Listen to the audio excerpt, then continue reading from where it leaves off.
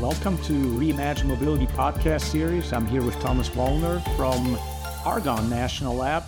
Thomas, thanks for joining us today, and thanks for, together with us here, help us reimagine mobility, certainly with your experience in this space and what you guys are doing at Argonne.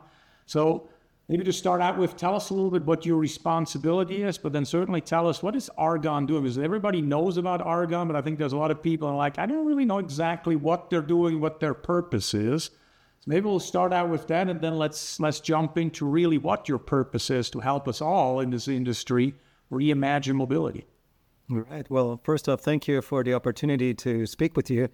I'm always excited to share some about the work we do here at Argonne. So for those of you who don't know Argonne National Lab, we are a government-owned contract-operated facility outside of Chicago, about 3,500 employees, and we have an applied energy technologies directorate that's specifically focused, as the title suggests, on addressing some of the challenges we have on the applied engineering side. Our main focus is really to help with the transition to a decarbonized economy. And in my division, which is the Transportation and Power Systems division, our focus is really on anything related to mobility, moving people, moving goods, and also in terms of how would we potentially generate electricity, or how else could we store that electricity to then eventually use it for mobility applications. So it's a pretty broad portfolio. The team here is about 140 people. We have sizable experimental facilities for vehicle testing, component testing. They go hand in hand with simulation activities that we have here, where we simulate everything from the component to the system level. And then even on the regional level, we have an agent-based simulation tool that simulates, for example, the entire Chicago regional area. One aspect that's probably also unique for us here at Argonne is we have traditionally been engaged in workforce development. We have a student competition that's quite well established that Argonne has been managing for the Department of Energy for probably 30 years. And so we also try to bridge this gap as we transition into this new electrified reality. How can we help transition the workforce to have new opportunities in that space as well? Very good. Thank you. Perfect. So let's jump right in. It's like within the year, everybody in the U.S. and globally also talks about the IRA, the Inflation Reduction Act, where a lot of some of the things you touched upon has come in, certainly maybe more on the manufacturing side. But as of late, we're also talking about how do we get let's call it the users of this new energy, hydrogen, battery electric vehicles also encouraged. So not necessarily the manufacturer, but also the users. Where is Argonne involved with this? I mean, how do you help not only the manufacturing side of batteries, fuel cells, hydrogen generation, but also then the user side to really adopt it and make consumers like us drive these types of vehicles? And where do you see help with that transition? So I think we're quite broadly involved in this. As you suggested, it starts really on the fundamental side, where we have traditionally done a lot of research on the technical solutions. And those include electrified powertrains for light-duty, medium, and heavy-duty vehicles. Nowadays, we're working more on even decarbonizing rail, marine, aviation, and some of those other modes. So that's more on the technical solution side. We've also have a very large footprint in the analysis side. I already spoke about the simulation that in some cases goes hand in hand with the component development, but we also do analysis. You mentioned, for example, IRA.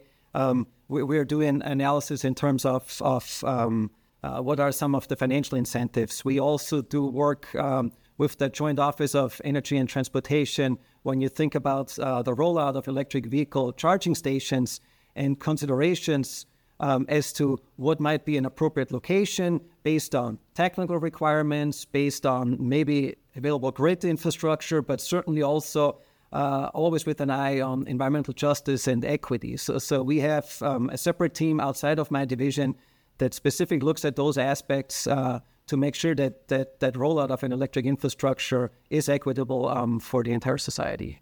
Interesting. So let's stay for a moment with the electrical charging infrastructure. I'm a new proud owner of a first electric vehicle for the family. And I think, at least between my wife and I, we were a little bit worried or a little unsure about the different things about owning an electric vehicle. Charging certainly is the common denominator. What do you see as the next step that we as a nation, or maybe you as Argonne, or we as from the supply side, or maybe the OEMs, should be taken or should be more focused on to overcome some of that hesitation? And again, the reason I'm bringing it up is I've been working in this space for 10 plus years, yet I'm considering myself very similar to maybe non-automotive or automotive technology-based people that also have maybe even larger concerns because we're not constantly hearing what's going on and what other people are doing. So what do you see, and what is the government sort of tasking you guys with doing? Well, first off, congratulations for taking that big step of having an electric vehicle in your fleet. My family also has an electric car, and I agree that at first that transition might seem scary or intimidating because you hear about range anxiety as one of the examples. Where Argonne is specifically involved in here there is various aspects. One very important aspect right now is reliability of charging, especially when it comes to DC fast charging. There is information out there, and depending on which source you want to believe, there is a significant fraction of the attempted electric vehicle charging events that are unsuccessful. And I always remind everyone in a conversation that the benchmark that we come from is conventional vehicles. And do you remember the last time you went to a gas station and left without gasoline? I honestly don't. So the success rate in terms of refueling is very high. And that's the benchmark we have to consider when we think of electric vehicle charging. That's what we strive towards. That's a major focus for the joint offices I had mentioned. And our teams here in the grid integration technology side are heavily involved in this standards-based communication between vehicle and the charger. The standards exist, but there is certainly a lot of work to do in terms of developing performance indicators, refining the standards to ensure that this expectation that the consumer has in terms of success rate is something that we can meet. Another important aspect outside of DC charging, which in an ideal electrified future would be not the norm for everyone. We can suggest that every charging event is a DC charging event. Predominantly, vehicles should be AC charged at home, at a workplace, or elsewhere where you might be dwelling for an extended period of time. And what's important there is that we consider how do we reach the entire population with AC charging. You and I are probably fortunate that we have dedicated parking where we have EV charging available, right? But that is only true for about half the population. So how do we ensure equitable charging for people that don't have a dedicated parking spot? So there is some interesting conversations going on with curbside charging as one example, or other opportunities on how to ensure that people have access to charging when they need it. Another very important factor is really changing almost like a paradigm shift in terms of how we think about refueling versus recharging, right? It sounds so similar. So the initial anticipation is, well, it's the same thing. When my tank is empty, I go to the gas station. When my electric vehicle is low on charge, I'll go and recharge. But in reality, because of the distributed charging that we're advocating for, that might not be the case, and your vehicle during regular operation might never drop below, let's say, 50% state of charge, because maybe your daily driving is such that you plug in at night and you always top off the vehicle. There's another important factor when you consider that, because right now we're very concerned about electric vehicles as an additional drag on the grid, which could be a concern. But if we think of a future where electric vehicles are connected to the grid, whether they need a charge at this point in time or not, then all those distributed batteries could be leveraged as a resource, and they might be able to actually help stabilize the grid and provide services. So those are some of the areas we're looking into. At a high level, that all sounds great, but you can imagine that there is a lot of details that need to be worked out, questions in terms of warranty, revenue sharing, what are the communication standards, and those are all topics that our team is involved with partners at other national laboratories and in industry. Interesting, very interesting.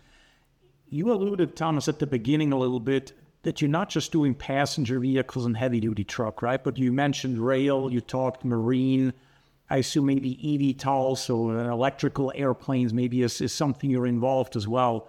Share a little bit there, because I think that is sort of the next frontier now that has sort of, in my opinion at least, adopted the electromobility or electrification push. And then certainly they're also, with other industries as well, certainly heavy duty, the hydrogen or fuel cell based. But share a little bit about those industry maybes, again, outside of what you and I see on a daily basis, which is medium and heavy duty trucks and obviously the personal vehicles we drive. What are those other industries doing, right? Construction, marine, rail, etc. Yes, so historically, there was a lot of focus on light-duty vehicles. The main reason is an obvious one, that's a majority of the energy consumed for transportation is in the light-duty sector. But for light-duty, with electrification, we have a very workable solution, as we see with significant uptake in terms of electric vehicles in the market. As we look at applications that are higher in power, longer daily driving, or just higher energy density requirements, the all-electric option might not be the ideal option. So there was a release of a decarbonization roadmap from the U.S. government fairly recently, where they really laid that out quite well in terms of what are the options we should consider. And you spoke about medium and heavy-duty trucking, right? Electrification might be the right answer for some of those vocations. If we think of long-haul trucking, maybe there's other options we need to look into, like hydrogen and fuel cells. And then when we get into other applications, we refer to them as DORMA. There's actually an office in the Vehicle Technologies office at the U.S. Department of Energy. This acronym is DORMA, Decarbonization of Rail, Marine, and Aviation. Right? And when you think of those applications, direct electrification seems to be a much less likely answer. We might still be able to use renewable electricity, but how we store that for those applications might be very different. For aviation, for example, sustainable aviation fuels seem to be the path that the industry is embarking on. If we think of rail and marine, I think the answer is still somewhat open as to what might be the right application. Hydrogen and fuel cell come to mind. Maybe other ways of storing hydrogen that could be ammonia or methanol or some other chemical way of storing hydrogen. And fortunately, here at Argonne, we have a long history on working in large engines. We have locomotive-sized engines here on site, and so we have spent several decades working in that area, and we can leverage some of those resources to really try and identify some of the answers that are needed for those applications. Interesting. So let's sting a little bit with this, and let's say we go back 5 years and what you were at Argonne doing then, and compare that with what you're going to see over the next 5 years. What are the biggest changes you have observed and are going to observe when you look into the future as we reimagine mobility? Is it the tools that you have at your disposal at Argonne to do your research and do your testing and do an analysis? Is it the equipment? Is it simulation technology that certainly has come a long way from 5 years ago and is going to continue with the addition of AI the next 5 years? Is it the technology that comes out of the economy or from the OEMs, from all those different players we just talked about? Or you share with us, what do you see? What's the big change that you have experienced? So from an application standpoint, I think we already spoke to some extent about that. We have really transitioned from traditionally having worked in light-duty space and now much more focused on the medium, heavy-duty and some off-road as we spoke about. The other aspect, I think that at a high level that has changed is we used to look at individual solutions, right? You could be an automotive expert and be happy for an entire career with your blinders on and maybe not look too much left or right. And I think with thinking of all the alternatives we're looking at right now, that is not the right path forward. So the term that we're using here really is systems of systems considerations. And the best example here is electrified mobility, right? We can't just look at that in isolation, because if we put additional load on the grid, well, how does that impact the grid? And what opportunities do we have by doing this in a smart way versus in an unmanaged way. Electric vehicles in the grid is just one of those examples. If we think of hydrogen, right? Now we have to think of a new refueling infrastructure. What would a build out of that look like? And you could go on and on in terms of the examples of how systems that we previously considered separate are now being connected. And the way we approach it here at Argonne is really from a consumer needs and desire standpoint, because ultimately what we have to deliver is not the perfect technical solution, but it's a solution that customers are looking to embrace. And they are choosing modes because of individual preferences and certain constraints they might have. And the treating them as one homogeneous block isn't the right way. It's not the right way for light-duty application, and it's certainly not the right way when we think of other applications, right? Typically, we refer to some of those larger applications as hard to decarbonize, which might generally be true, but some of them are much easier to decarbonize than others. And the answer, yet again, lies into a system analysis where depending on where you're located, what resources you might be available, hydrogen might be the right answer, or electrification might be the right answer. So in general, I think over the last 5 years, we started to just widen our aperture in terms of what do we need to consider to come up with the right answer versus just deep diving into technical solutions. So I think that was probably the biggest change that we see here. And as you mentioned, improved computational resources certainly play into that. AI is playing into this as well. But at a high level, it has allowed us to look at those systems of systems in a more integrated way. Yeah. It's interesting you bringing up systems of systems, because we have certainly seen at AVL over the last, I would say, 3+ years, a consistent increase in importance and staffing as well that we need for systems engineers, right? Where before we all sort of created our own Lego blocks and then assumed they all came together. Today, we sort of start with the systems guy that then decides what the Lego blocks are before we design them, and then come all together and put them together. So very appropriate there. Let's jump in on some of the mega trends, right? So besides electrification, really, or the decarbonization trend or push that you are heavily involved with, Argonne, and we as well, we see obviously many other mega trends in the automotive space or in the mobility space. One certainly is, again, the emergence of AI in all the different places it can be used. And I think in many places it's already used today, at least to some degree. We don't even recognize that it's truly AI. The other one clearly is ADAS, or autonomous driving, right? And whereas a few years ago, level 2 was like the thing we all pushed for, now it's level 2+ and level 3 that we're really getting to. And I think we're still a little bit or several years out from truly level 4, level 5. But how does these other two mega trends, again, AI on one side and let's just say autonomous driving, so level 4, level 5, how do those two tie into what you guys are doing at Argonne? When it comes to ADAS and ADS, automated driving features, that's another area that over the last 5 years we have engaged heavily. Being a national laboratory, the Department of Energy National Laboratory, our focus is actually quite different from what's very frequently discussed, and that is the safety aspects, right? When you think of connected automated vehicles, you think of edge cases that might be of concern, and of course we all know news stories that support that. Our interest from an energy standpoint is quite at the other end of the spectrum, and I always call these the boring, mundane cases, but the ones that happen over and over again during a day.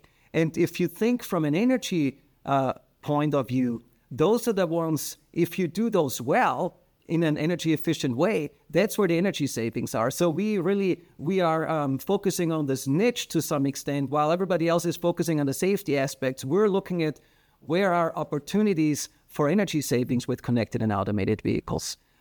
We have done a lot of analysis, but also some experimental work.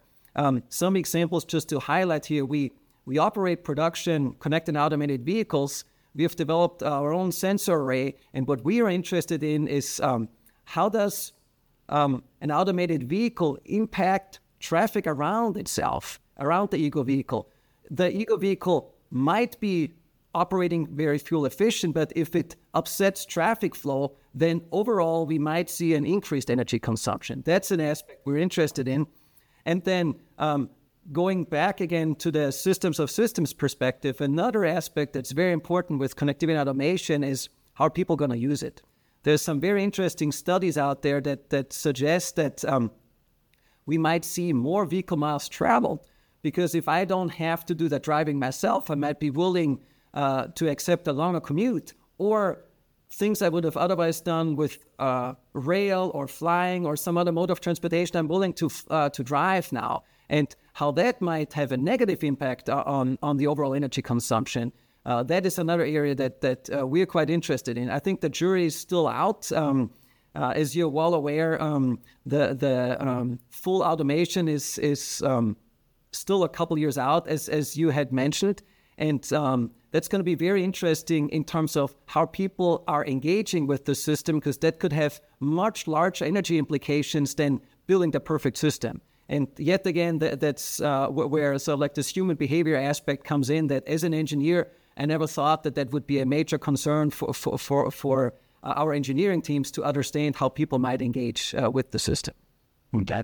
If OEMs or suppliers are listening to this, Thomas, how can they get a hold of you guys to try and benefit from some of those studies and testing you can do, or studies you do for the government, to, again, improve the technology and sort of future-proof their vehicles or their designs, that it's not just good for the next year or two, but really something that hopefully is much more future-proof. We all know there's nothing that is 100% future-proof, but can use this to better their products. Is there a way to get a hold of you? Is there the best way to get information from you? What would that be?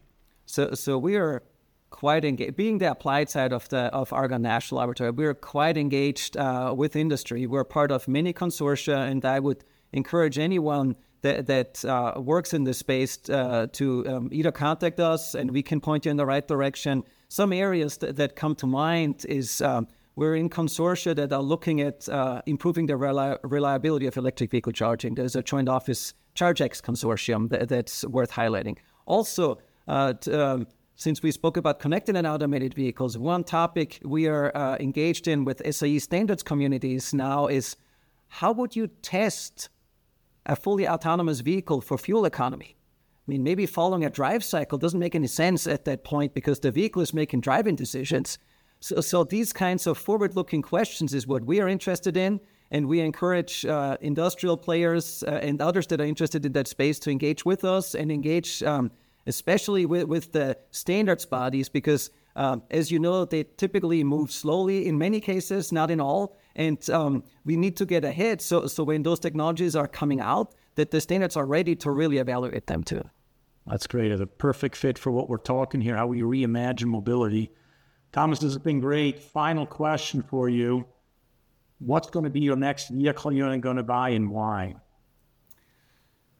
That's a tough one. I mentioned that our family has an electric vehicle, and actually, what we purchased was an 8-year-old electric vehicle. So we were that customer that takes the risk of buying a vehicle that's out of warranty. But knock on wood, it has been treating us quite well. We enjoy the quiet acceleration. I have young kids, so they enjoy the quiet mode of operation.